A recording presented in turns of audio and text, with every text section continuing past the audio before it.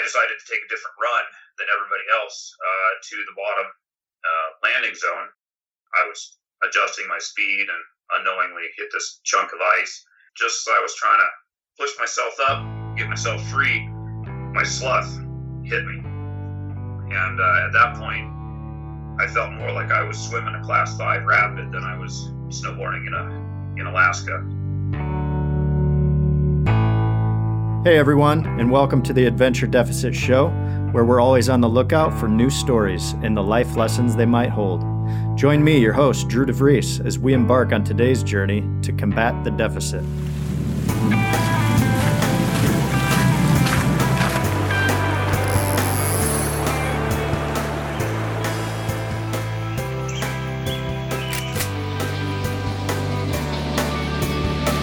Blaze on. I'm on. Hey guys, today is going to be a fun episode. Joining us is my friend and professional photographer, Abe Blair. Abe specializes in capturing some of the most breathtaking landscape photos I've ever seen.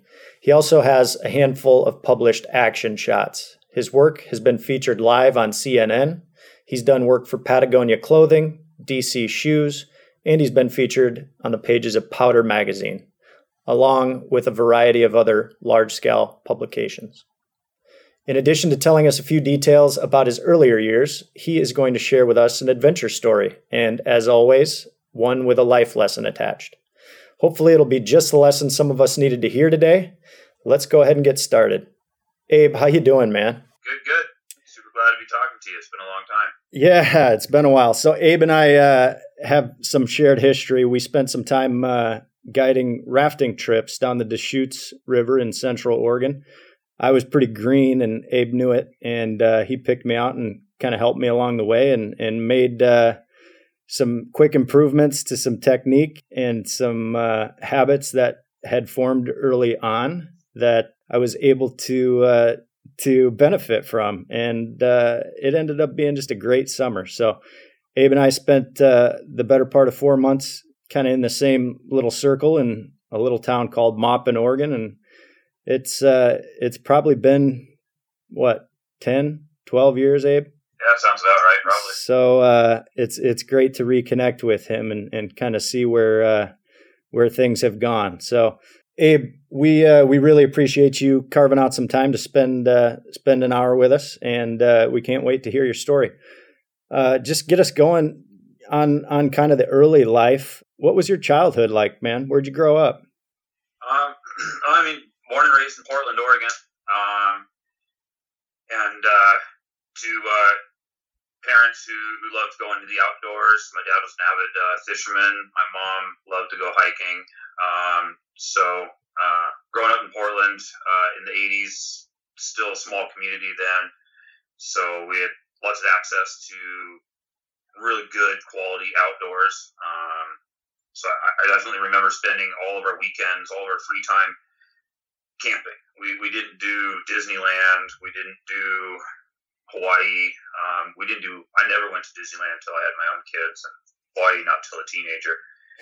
Our vacations were camping, driving around the state, finding little nooks and crannies that, didn't have any people around. Awesome. So you pretty much grew up adventuring outside. What were your high school years like?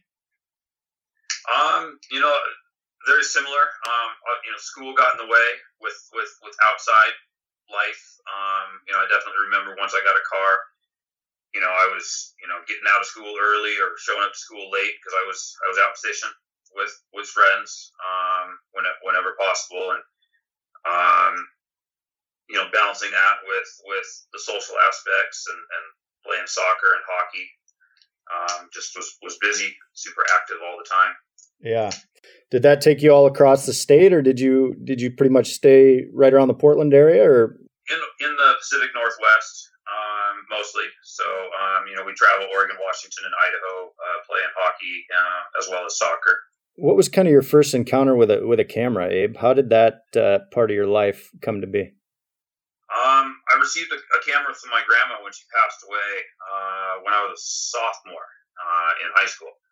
And my parents already had cameras and enjoyed taking photos quite a bit, so they gave me her old Canon AE1 manual focus camera. And that happened in the summer between freshman and sophomore year. So I was able to then enroll in photography class. As a not very focused teenager in the academics, photography class was a known alternative.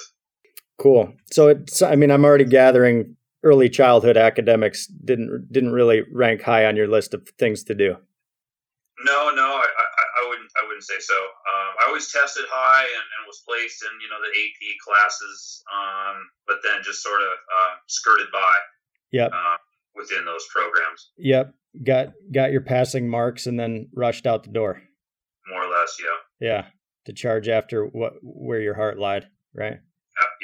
Yeah. At the time, there was a skateboard park nearby the high school, so I would routinely go down there and have access to really good quality talent to practice action photography. Nice. So is that kind of where you cut your teeth then? Is that would you say that taking action shots and actually figuring out how to effectively capture moving targets was primarily learned at the skate park? I'd say so. I mean, it was definitely, when I received that camera, I also learned to snowboard that same year, and I took the camera with me, and photographing my friends jumping off the jumps was fun, and the skateboarding was so much more accessible, and like I said, the talent was better. Yeah. So yeah, definitely spent a lot of time, learning. I remember like Phil Flash photography and just, finally learning that, down there. Nice. So that you're dating yourself, brother. That's we're talking about an entirely new world old world of photos being processed. You're from the era of snap and wait. Yep. Yeah, exactly. In high school, it was, load your own film canisters, the black and white, and process it in the high school darkroom and, handprint everything. Nice. There was no automation. Then I remember this program called Photoshop came out, I think, when I was a junior in high school. And these things called scanners. And we would scan our film into the computer and make funny alterations to our pictures. We couldn't really take it very serious at the time. It was just a way to play with our photos. Wow. And Photoshop is obviously a staple in any artist's quiver at this point. Pretty much, yeah. Right. What was life like after high school? What'd you do after you graduated? Right before I graduated, I'd say it was a really pivotal time in my life where I ended up shattering my skull with a bunch of friends, jumping a go-kart, actually, over a big gravel pile. And in doing so, ended up being in the hospital for 2 or 3 months, was unable to walk, and ended up losing all movement in the left side of my face, hearing, tweaked my vision a little bit. And so I spent about a year and a half, pretty intensive physical therapy, rebuilding myself and learning how to live with the new struggles that I had. Yeah, I mean, everything you knew up to that point had to be tweaked, right? More or less, yeah. I was definitely, I'd say, leaning a lot more towards a formal education process and career path in engineering and architecture. I was a big fan of math and the sciences. Okay. And shortly after that accident, I went to the community college to be tested because I wasn't going to be able to make traditional college, and my scores were just unbelievably low compared to where they were, and it was clear that there was a lot of other damage that I was going to have to overcome or adjust to. Yeah. Did that? I mean, and you knew of that, right? So I mean, being unaware of that is one thing, but to have full function and then have it be stripped from you and be keenly aware of what was stripped from you, that's got to be a big hurdle, man. It definitely was. I mean, I do remember a time where I was, after being talked to by the doctor, was more or less, I remember sitting in the bed just realizing I had a choice. I had 2 roads to choose. And I didn't like to listened to the prognosis of the doctors and chose to try to forge my own path. I was told, I'd be lucky to live on a couch comfortably for the rest of my life, and I didn't like the sound of that. So I really tried to just kind of keep that out of consideration and push myself every day. That's a testament to your willpower. That's pretty. How old were you? 19, 18? 18, yeah. At 18 years old, you had the mettle to say, "Hey, I'm gonna prove beyond this. I'm gonna go the extra mile. I'm gonna do whatever it takes." Yeah, I couldn't accept the thought of living a more or less vegetable life and not being able to do the things that I did. Everything I did in life was my life, and vice versa. So I couldn't accept not living that process. Wow, man, that's heavy. It's heavy regardless of age, but that's incredibly heavy at that pivotal point in life. 18. That's right before you spread your wings, right? Yeah, the accident happened because I was 18. I was king of the world. I was invincible, I learned a lot from that. I would never take that day away or redo that day any differently. I learned tremendously. I still learn, I think, from that moment. Yeah. Well, cheers to your attitude and your grit, man. I think there's a lot to be learned from a story like that.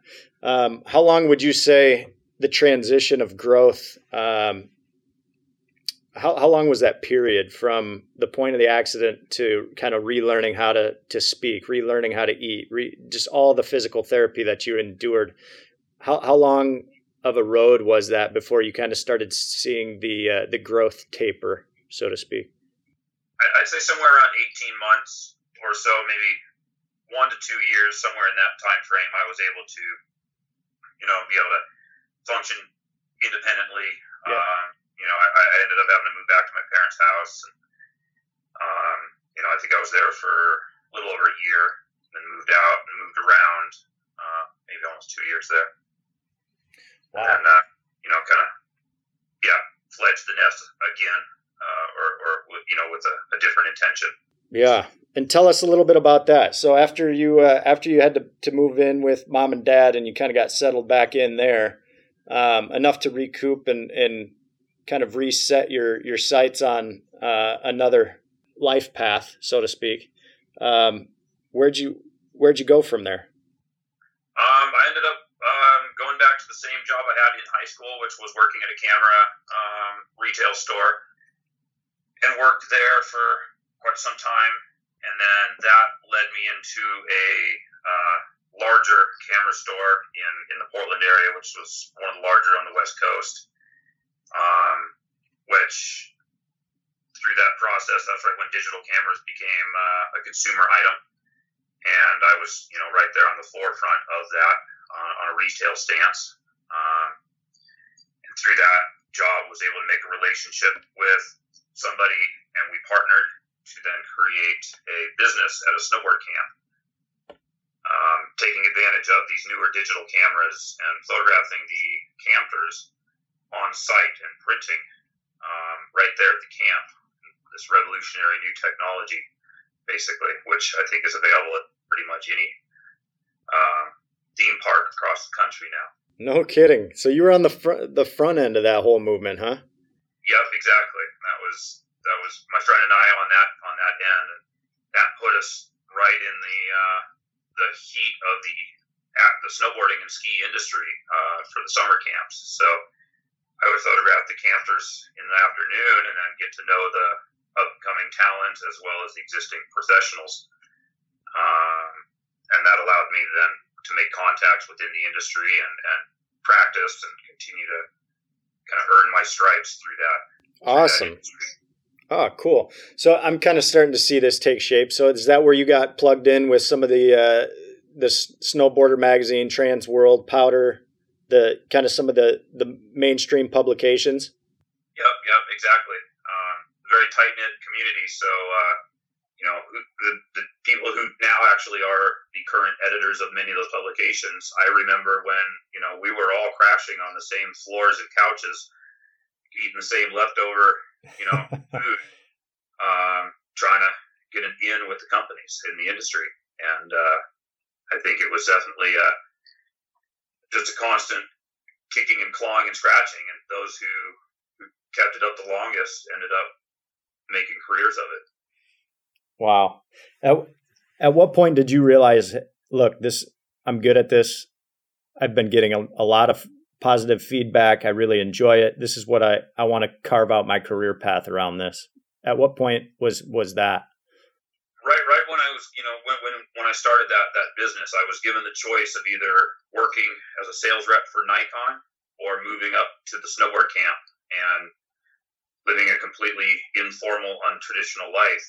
And honestly, I looked at my father, who was a traveling salesman, and I realized I was being offered the equivalent of his job 20 years ahead of him. And I didn't want to live the way he was living at the time, at that age. So I chose the unconventional path.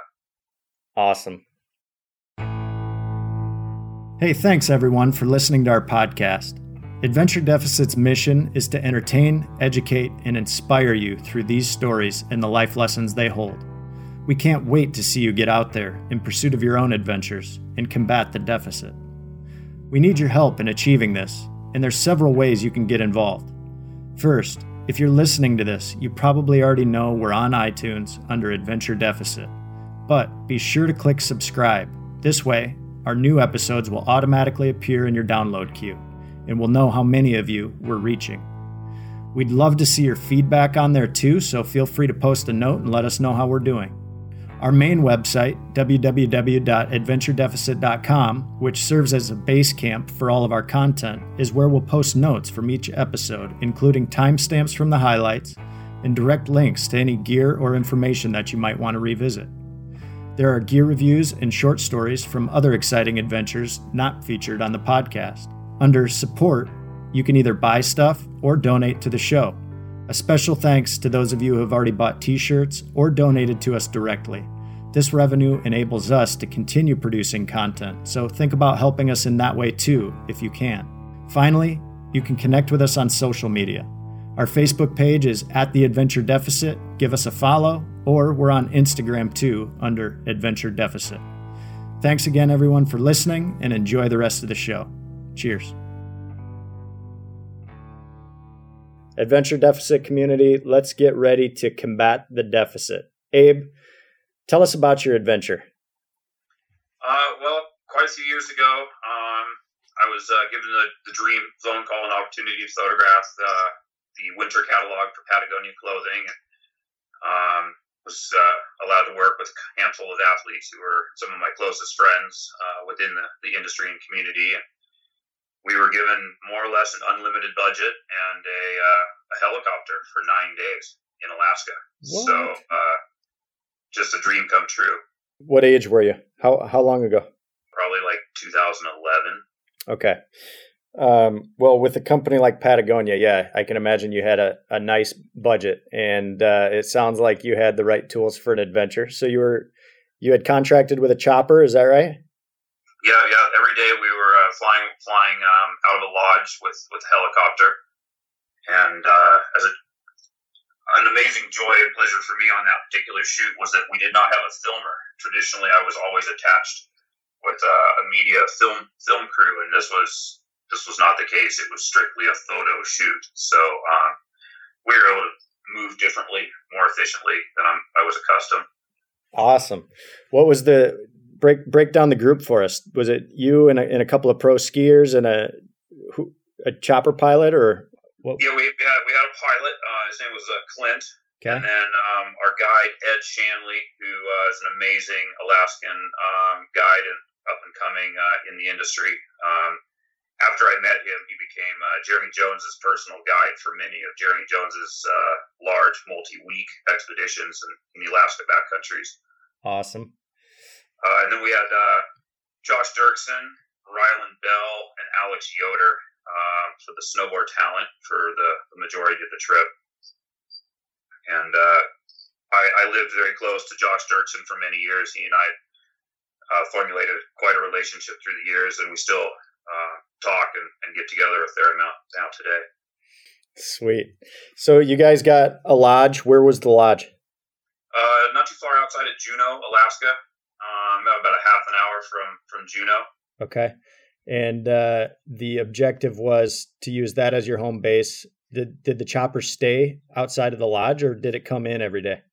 Yeah, it came in every morning to pick us up. So we'd be eating breakfast in our gear, and we'd hear that amazing pitter patter of an A-Star helicopter coming in, and boy, we just instantly dropped everything, grabbed our bags, and we were down those 100 stairs in a split second. Yeah, I could wake up early for that. Yeah, it's something else flying in those machines in those mountains in that terrain. I bet. So you drop your Wheaties, you don your ski boots, your snowboard gear, and you jump in. Where do you go from there? Every day the guide kind of has a detailed snow report, weather, whatnot. So he is the main man. We depended heavily on the guide, his local knowledge where the snow's best, where it deposits from certain wind storms, new snowstorms. So he kind of makes a call. We fly certain areas, and then we get out, check the snow, check conditions. Sometimes it's no good, and we fly to a new spot. But generally, the guides are spot on. They know right where to put us. Wow. Your first time jumping out of a chopper onto what I would imagine is a pretty small landing base and facing something steeper than 45 degrees. What was that like? You kind of just follow the guy in front of you. Try not to act scared. Listen to your guide. It was my first trip to Alaska, so everybody knew that. Everybody knew, keep an eye on the new guy, which is always good. That's one of the great things about working with people you really know and trust versus people you've never met. Yeah. You create a relationship. You know how to read each other's body language. Yeah, while you're out there, obviously you're not chit-chatting while you're charging down a mountain, right? Actually, sometimes we are. Sometimes it is a very relaxed atmosphere. When it can be. Really? Do you guys have radios, or how do you? I mean, do you just stop and talk? Yeah. We have radios. Depending on if we're hiking on slope together, we'll just be communicating without the radios. Right. Sometimes I'll be stationed literally 1 or 2 miles away on a faraway ridge, shooting a very, very large telephoto. And then we're communicating, via radio in that case. Right. Okay. So you are actually in tow. You are pretty much charged with following these guys who are big mountain skiers, and they are guides and skiers professionally. This is what they do. At this point, you try and do what they do, and I just have a hard time visualizing exactly how that goes down when somebody is as effective as a professional skier at dissecting a mountain and knowing which line to take that's not going to throw snow. How do you know that you're doing what they want you to do? I guess speak to that a little bit. Yeah. Well, for the most part, the athletes always go first. Many times it may be a first descent. No human's ever gone down that particular aspect of the mountain. So they go first. After the film crew, after we have captured those images, we've got to get down to the bottom also. The helicopters don't pick us back up at the top. So a lot of times we literally follow the first descent. So we're the second person, third person down that run, and you just follow the track in front of you. Literally just follow your friend who's a little bit better than you, who's got a little bit bigger cojones in the sense of, I'll do it first. Right. Yeah. And then we as the media crew, we have the midget on our back, so to speak, with these 40, 50-pound camera bags, which are quite debilitating in the sense of riding that kind of terrain aggressively. That's cool perspective for us to hear, because I mean, coming from the reader, when I crack open a publication and I look at at a star athlete in their prime, just charging down, what would be an expert only line. It's a little bit foreign to think about how that shot got there. But I mean, if you back up and you kind of zoom out, so to speak, look at this thing from 30,000 feet. Well, of course it didn't just plop down on the page. It had, there was an Abe Blair sitting there on that same line, capturing that subject in action. So it's kind of cool to hear more than what the photo will speak to you. It's kind of cool to hear what the other half of that story is, right? Yeah. That's crazy, man. So you did this for how many days? It was a 9-day photo shoot total. Yeah. We were, probably into like day 7. Okay. Into the shoot. So we were, very, very synced into the terrain, very comfortable with our surroundings, our guides, Okay. How many, at this point, how many landings and runs had you completed in the first 7 days? Oh, geez, probably 30, 40, maybe 50, various, getting in, getting out, moving around quite a few times. I got to believe that one of the big risks that you need to calculate beforehand is avalanche, right? Definitely. That is, our number one issue, concern, is avalanches, as well as what's referred to as slough, which is the snow that we dislodge while just, snowboarding down the mountain. The mountains are so steep that really piles up and can gain a lot of speed, and is equally as dangerous as a traditional fracture of the snow line and an avalanche. Okay, so up until your first 7 days, you guys had no encounters with slough or avalanche, correct? Correct. Yeah, we had great stability. The wind had been moving the snow around predictably, and we had been kind of a free range of options. Nice. And had you had any cruddy weather, or was it pretty much bluebird the whole time? It was bluebird every day. Very untraditional of Alaska. Usually, if you go for 10 days, you hope to fly 2. And so, flying so many consecutive days in a row was just a dream come true. Unbelievable.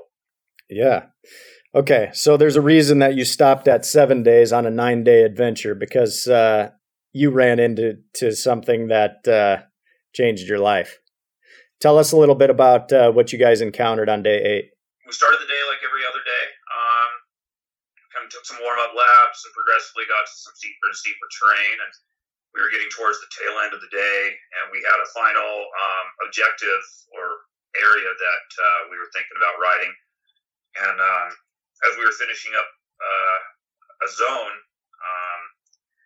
I decided to take a different run than everybody else to the bottom landing zone, and in doing so, ended up getting into a region I had not scouted, nobody was aware of, and hooked my edge on a chunk of ice above a patch of cliffs with a few trees, and I was adjusting my speed and unknowingly hit this chunk of ice, and that 50-pound camera bag just glued me to the surface. Just as I was trying to push myself up, get myself free, my slough hit me, and at that point I felt more like I was swimming a Class 5 rapid than I was snowboarding in Alaska. Doing everything I could to back swim as I was told and instructed to do, trying to essentially steer myself around a few trees, knowing this cliff line was coming, and chose to ride the larger percentage of the snow through a chute rather than an open cliff, and took about a 30-foot tumble. Very reminiscent of swimming waterfalls, or you may recall from our history, jumping celestial falls. Similar to that experience, but at a much grander scale.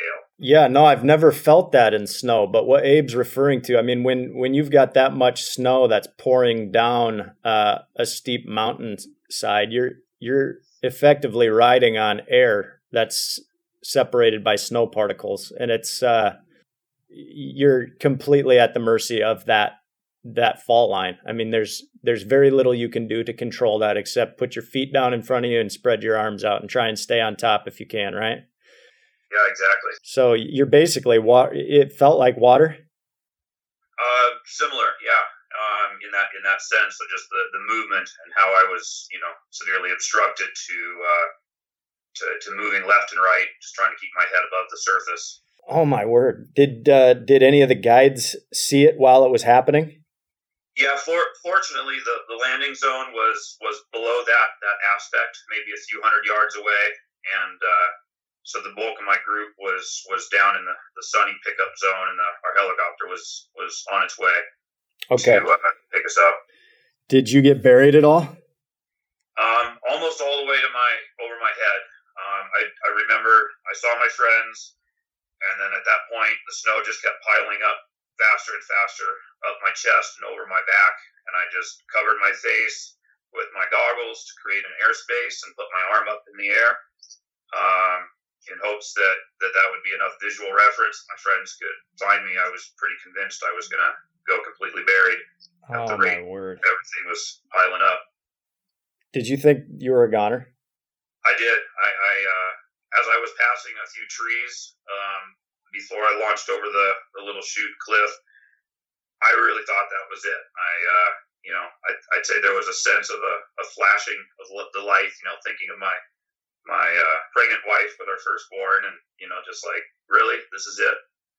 That there was a conscious thought process going through my mind at that time, while actively trying to prevent that and do everything I was taught to stay alive. Yeah, I'm glad you had the wherewithal to at least pull your goggles over your face and keep your arms up. But dude, they didn't have avalanche bags then, did they? Or were those fresh to the market? That was just in the infancy of that technology, and I think maybe one of our athletes in the group had one. Okay. And he was, I think maybe the first or second year that was available. All right, so your buddies come. The chopper probably got to you first, right? Yeah, so the chopper landed. The chopper heli pilot didn't know what was going on, so he landed as my friends were making their way very quickly to me, and they were able to get to me probably within a minute or two, and just hand dig me out, assist me in getting out. That's so crazy. Does that moment in time wake you up at night? Do you ever have any dreams that start off that way? I wouldn't say at night, but when I since then have been put in similar, very steep avalanche-prone areas, it's definitely heightened my awareness or changed my read on where to be. Crazy, man. All right. Well, then what? How'd the day finish off? Did you need to go back to the lodge and have a few beers and settle down? Well, I sure would have loved that, but we had good light. It was still a photo shoot, and there was work to be done. So we piled into the helicopter and flew to the final objective, which I had not seen, didn't know anything about. So an area referred to as Davies Couloir, which ended up being about a 4,000-foot face that traditionally they land the helicopter about halfway, and you hike the top 1,500 feet, which is about a 55 to 58 degree pitch. But we had a very confident heli pilot that day, and he did a test flight through the top of the couloir, which had rock granite spires sticking out on either side. We passed through probably about 10 feet of space between the rotors and the rocks. He said he could land on top, so we start to come in for the approach. We're just crawling in, and just as we're getting to start to touch the snow with the helicopter pads there, the guy just radios over to the pilot. Might want to scooch forward. There's a cornice, and just as he says the word cornice, the cornice breaks. Oh, my helicopter word. Lunges back about 15-20 degrees backwards, like backflip. And at that point, I mean, we're all just screaming like girls. All we're staring at is rock out the side of the helicopter. It's tilting backwards. And we're just like, oh, that's it. This is over. And our amazing pilot just,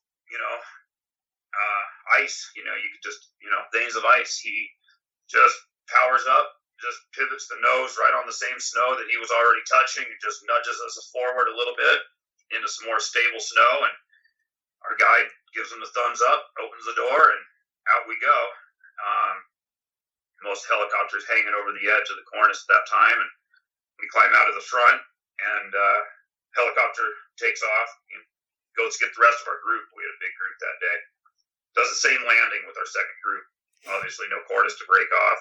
We're up there, we get prop washed, and it's just complete chaos up there.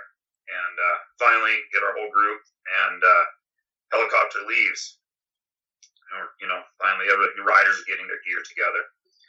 I finally had a chance to kind of crawl out to the edge of the run that we were about to ride down. And at that point, I was looking at the scariest, steepest run of my life, without a doubt. Oh, my word, man. So hold on. You get buried in an avalanche up to your neck. You think you're a goner. Your buddies see you. The chopper sees you. You get dug out. And rather than go back to the lodge and lick your wounds, you jump in a chopper, which goes cruising up higher than any of the other fly zones that are typically established on Davies Couloir. You got granite 10 feet of either side of the main prop. And as the chopper comes in to land on, how big is this landing space? Like I said, we had about 8 to 10 feet of space on either side of the rotors. So you had what, 30-foot area in total? I'd say so. 30-foot little slot between two mountain peaks. And as he goes to set it down, the cornice that he touches down with or on breaks free, and you guys lurch backwards, and you think you're going to die for the second time in a 10-minute chunk of life? Pretty much, yep. And then he goes back to grab your other friends, and now there's what, 8 of you up there? Exactly, yeah. We've got the whole crew. A filmer had flown in the day before. That was his first full day with us, so we had the full gang with us. And you've got to piss your pants steep chute that you got to maintain your cool through in order to effectively get down safely. Exactly. That's where we're at. I just wanted to make sure I got that right. What was the span of time there? Are we talking like from the point where you got buried in an avalanche to the point where you're staring down a 65-degree pitch? Probably 30 minutes. Oh my word. So you got to be getting almost exhausted from the adrenaline surging through your veins. Yeah, definitely. Just living in the moment and trying to keep my cool and not lose it. I mean, it was a pretty heavy day, and looking down that run, unlike our traditional photo shoots and filming endeavors, like as I was telling you, where the pro goes first. In this case, the best photo was going to be had probably about 800 to 900 feet below where we were at, nested up between these two knife edge spines, essentially, that protruded out of this couloir. So that was without a doubt, that's where the photo needed to be taken. So in this unfortunate for my take, turn of events, man, I needed to go first down this run. There was no tracks to follow. I had to go first. Oh my gosh. At this point, I looked to my guide, I looked to Ed, and I said, Ed, I can't do this. I physically cannot go down there on my own first. And he said, okay, well, I'll go first.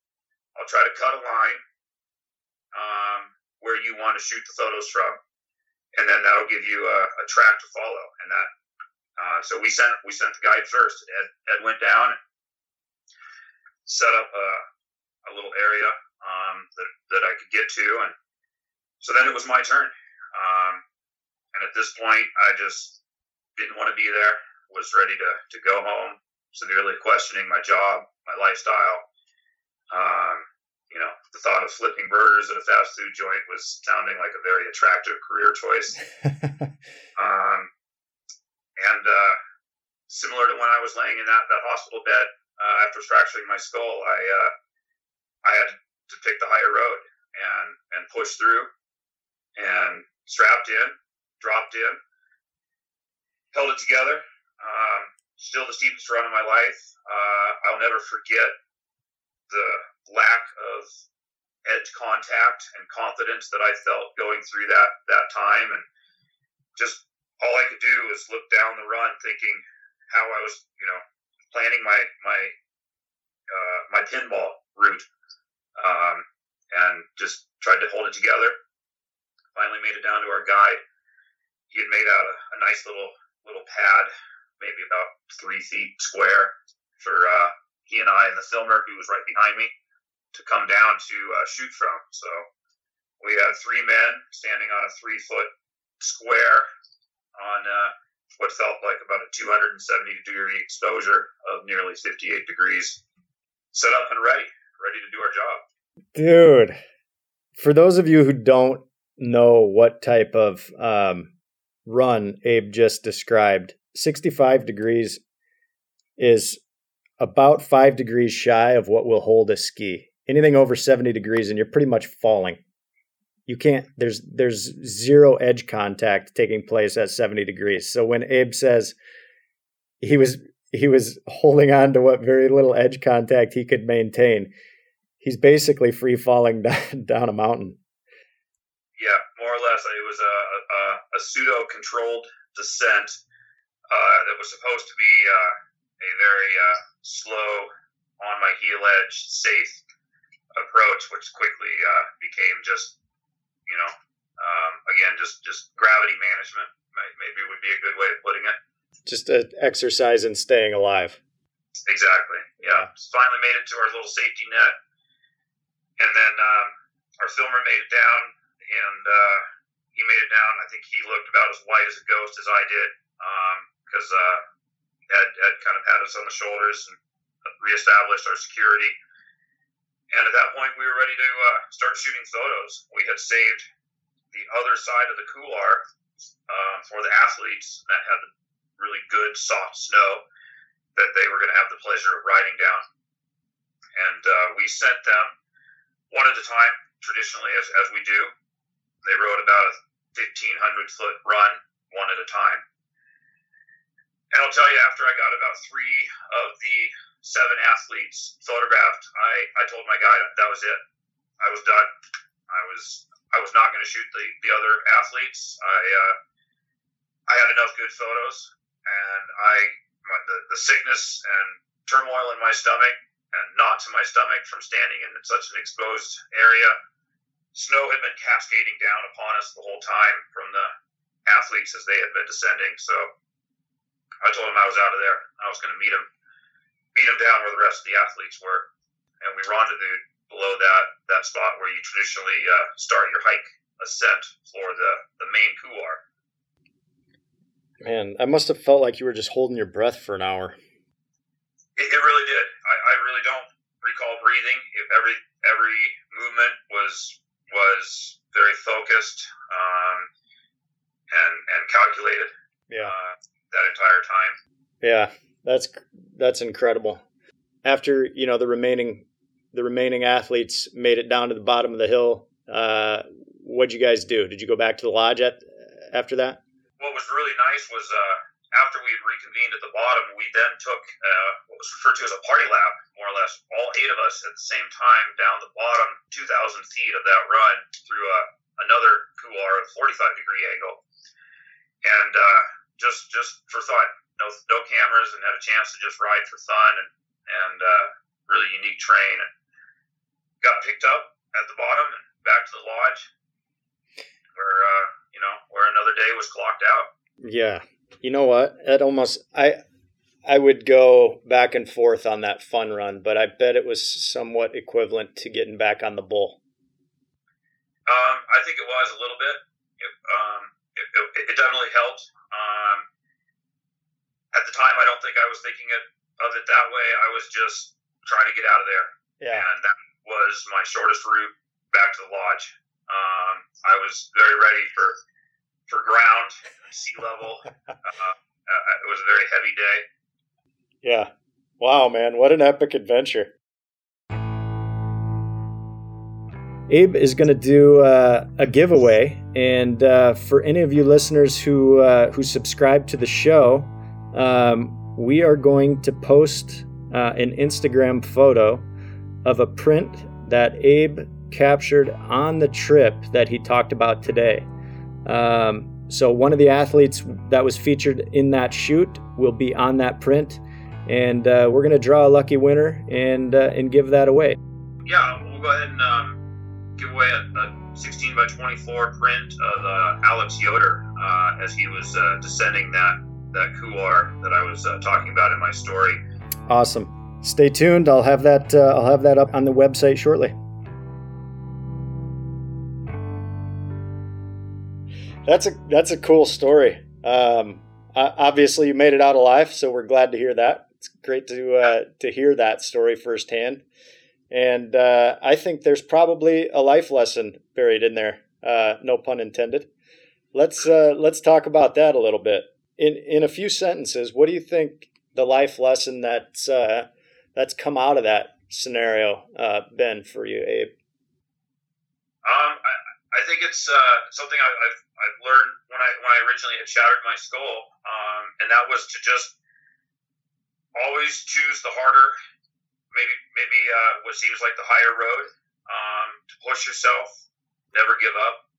At the expense of sounding like I'm just regurgitating what you're saying, or at the expense of sounding cliche, there is something to that where without pushing into that unknown area that you know is going to be painful, you know is going to be dangerous, it's going to be risky. There's going to be a very good chance that you get hurt. Pushing into that territory and charging forward oftentimes produces results that forges a man of more character, right? I agree. I think at this day and age, I think we live in a very safe, sheltered world, and I think those willing to live outside of those bounds and push what they feel is comfortable or sometimes safe, and that's as an action adventure or as a financial deal or as a life choice. Yeah. To just always push yourself. Do you feel like, in looking back on that story, do you ever feel like you were being reckless? No. I definitely reflect on that the whole time, and everything we were doing was a calculated maneuver. We knew risks. We took it as it was laid out. We took the cards that were dealt with us or for us, and adapted.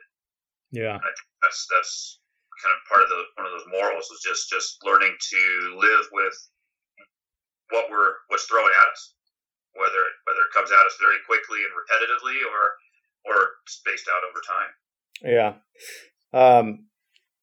Just coming from kind of a recreational background and getting into some of the stuff that we did, there's this point where experience and knowledge on a graph crosses with acceptable risk, and that's kind of, it sounds like you kind of maxed out that threshold where those two meet on that day. I think so. I think I did, and I think whenever I go outside, I think I'm trying to find that threshold, and I hope that scale is always sliding up. Right. Yeah. I mean, as you gain experience, you would hope that you'd feel more comfortable pushing the envelope even further, right? Because I mean, even for those athletes, that's a testament to those athletes having fun on a 45-degree pist after they just did a 65, right? Exactly. They're comfortable with that. I've since visited Alaska many other times in similar environments after that trip, and every time it was just we jokingly but honestly refer to it as constant death management up in Alaska, but it keeps you on your toes, it keeps you living, and allows you to just be very focused on the moment.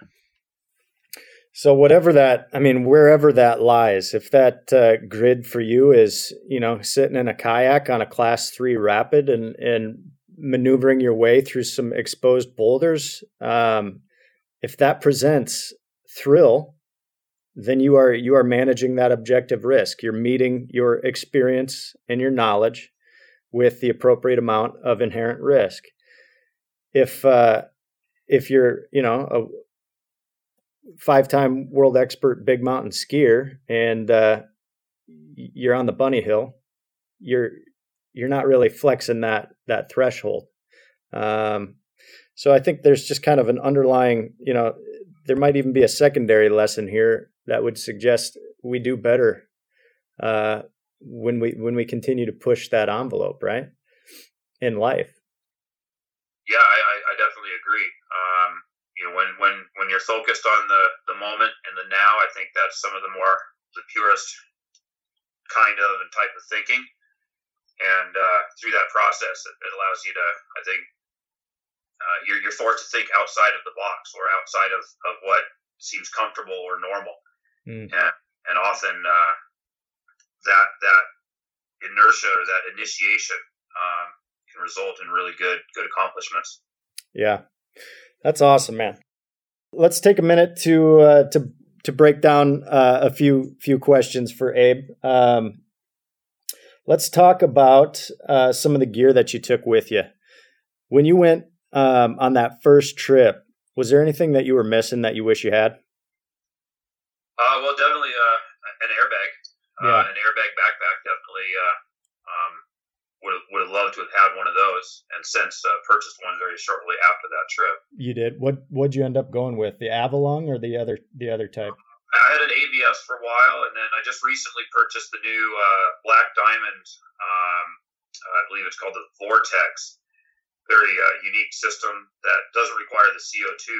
It's battery powered, which allows it to be deployed multiple times in a day. Hopefully you never would have to. But and allows us to fly very easily. The previous models with the condensed air did not allow us to fly, so we had to pick up charging units at a dive store in Anchorage, Alaska, or Haines, Alaska. You can imagine there's not very many dive stores in those regions. I see where you're going. Yeah, to get through TSA, you couldn't take compressed air with you. Exactly. I got you. Okay. So the Black Diamond is actually battery powered. Is that sketchy, or do you just take backups? It's an internal built lithium ion battery that has a charging system for it, and it's a really well tested, proven system. They released it, I believe, last year, redesigned it, and I think 3 or 4 other companies have licensed that technology as well. And I think that's going to be the next front, especially in an expeditionary sense, where multiple deployments on a trip without needing to change your air cartridges is really nice. Nice. Any of you listeners going to Alaska this coming winter, you might want to check that out. I'll throw that up on the show notes. But yeah, thanks for sharing that, Abe. Definitely something you want to look into if you're planning on doing some big mountain skiing. What were you doing as far as clothing? Well, in Patagonia, clothing shoot. So we were decked out in head to toe Patagonia, literally from the underwear up. And yeah, merino wool usually, as that base layer. Yeah.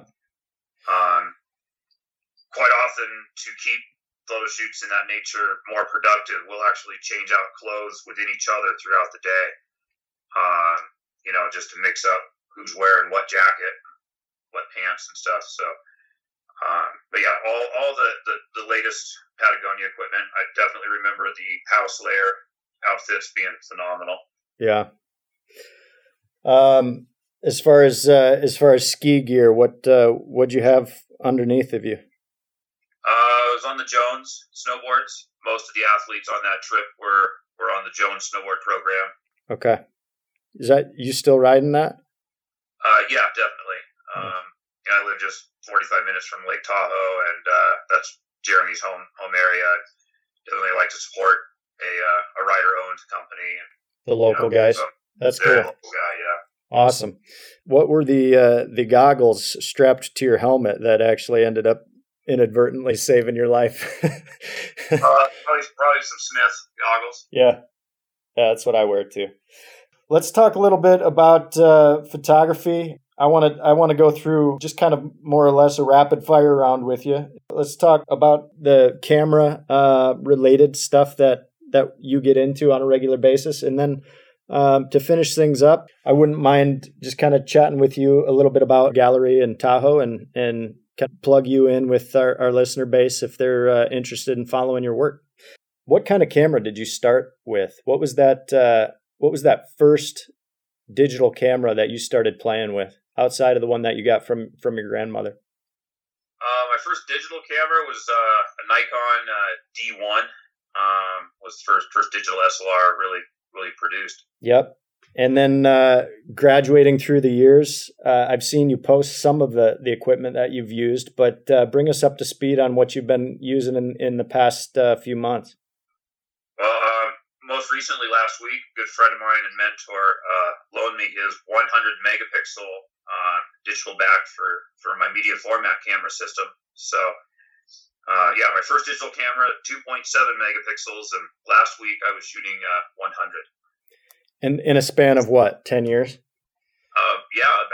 10 or 12 years. That's crazy. That is a testament to watching technology progress. We're living in a pretty exciting time for gear. I was just talking about that with another guy in my last episode, and we've all graduated to the point where we're walking around with computers in our pockets. And it wasn't too long ago that computer was strapped to the wall. So basically, we've got picture quality that's 100 times better than it was 12 years ago. Yep, pretty much. It's unbelievable. And what was the name of that camera that was doing 100 megapixel? It was the new Phase 1 IQ3 back.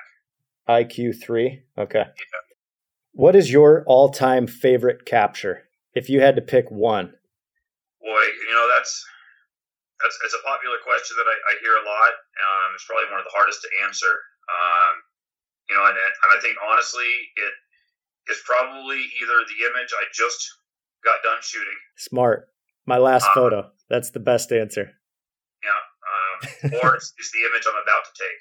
Yeah. Oh, I like that one even better. Let's rephrase that a little bit. What capture probably gained you the most publicity? When I photographed a test-fired nuclear missile off the coast of LA, I was in San Francisco and was able to capture that over the city of San Francisco and the Golden Gate Bridge.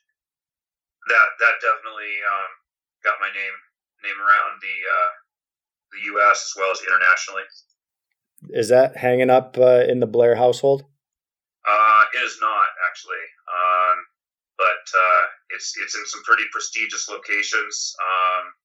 Pentagon has a copy of it. Most of the locations are classified or not allowed to the public, and I cannot get photographs of them from the employees within those buildings.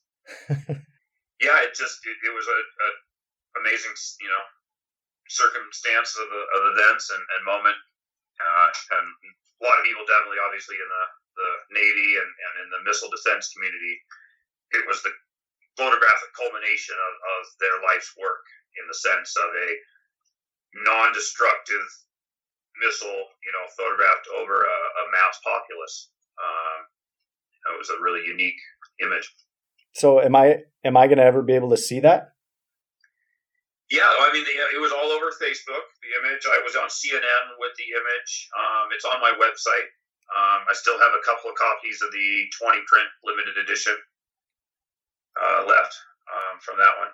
Awesome. I'm going to go check it out. Describe to me your dream setup and where it takes place. As far as a photographic composition? Yeah. Oh, I'd say currently what I would love to get, I've seen it before from other photographers, but I have yet to witness the elusive rainbow and lightning phenomenon that can happen at sunset, often in the desert Southwest. So that's a phenomenon. There's a handful of phenomenons I'd say that I would like to witness. with my camera in hand. Yeah. You have any, that kind of provides me with a nice segue into this question. You have any plans for the solar eclipse? I do not, actually. I photographed the eclipse that was in the U.S. in 2012. Very happy with the image, and I believe actually that image is part of why it is going to be so crowded for this next one. CNN's been using that image for quite a while to promote the upcoming event. So I'll actually be floating a wilderness river in Alaska, about as far away as I can be from that chaos. Oh, good for you, man. What are you doing? You going fishing?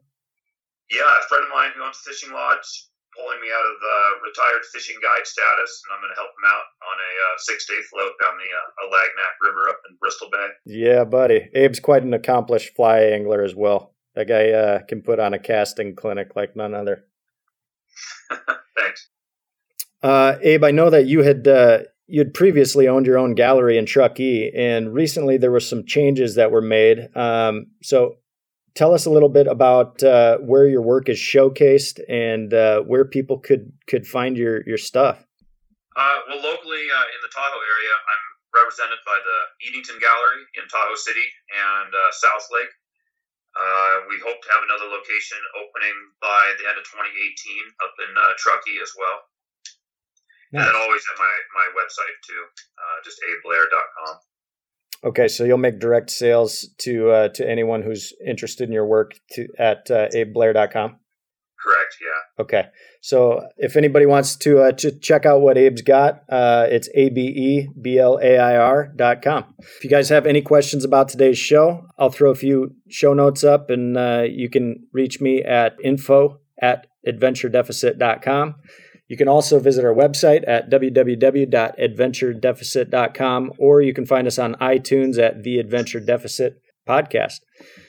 Abe, appreciate your time, man. It's always great catching up, and we wish you the very best in your career, and we hope to catch up with you soon, man. Yeah, thanks for having me on the show. It's great to talk to you and reconnect. It's been too long. Yeah, absolutely. All right, take care.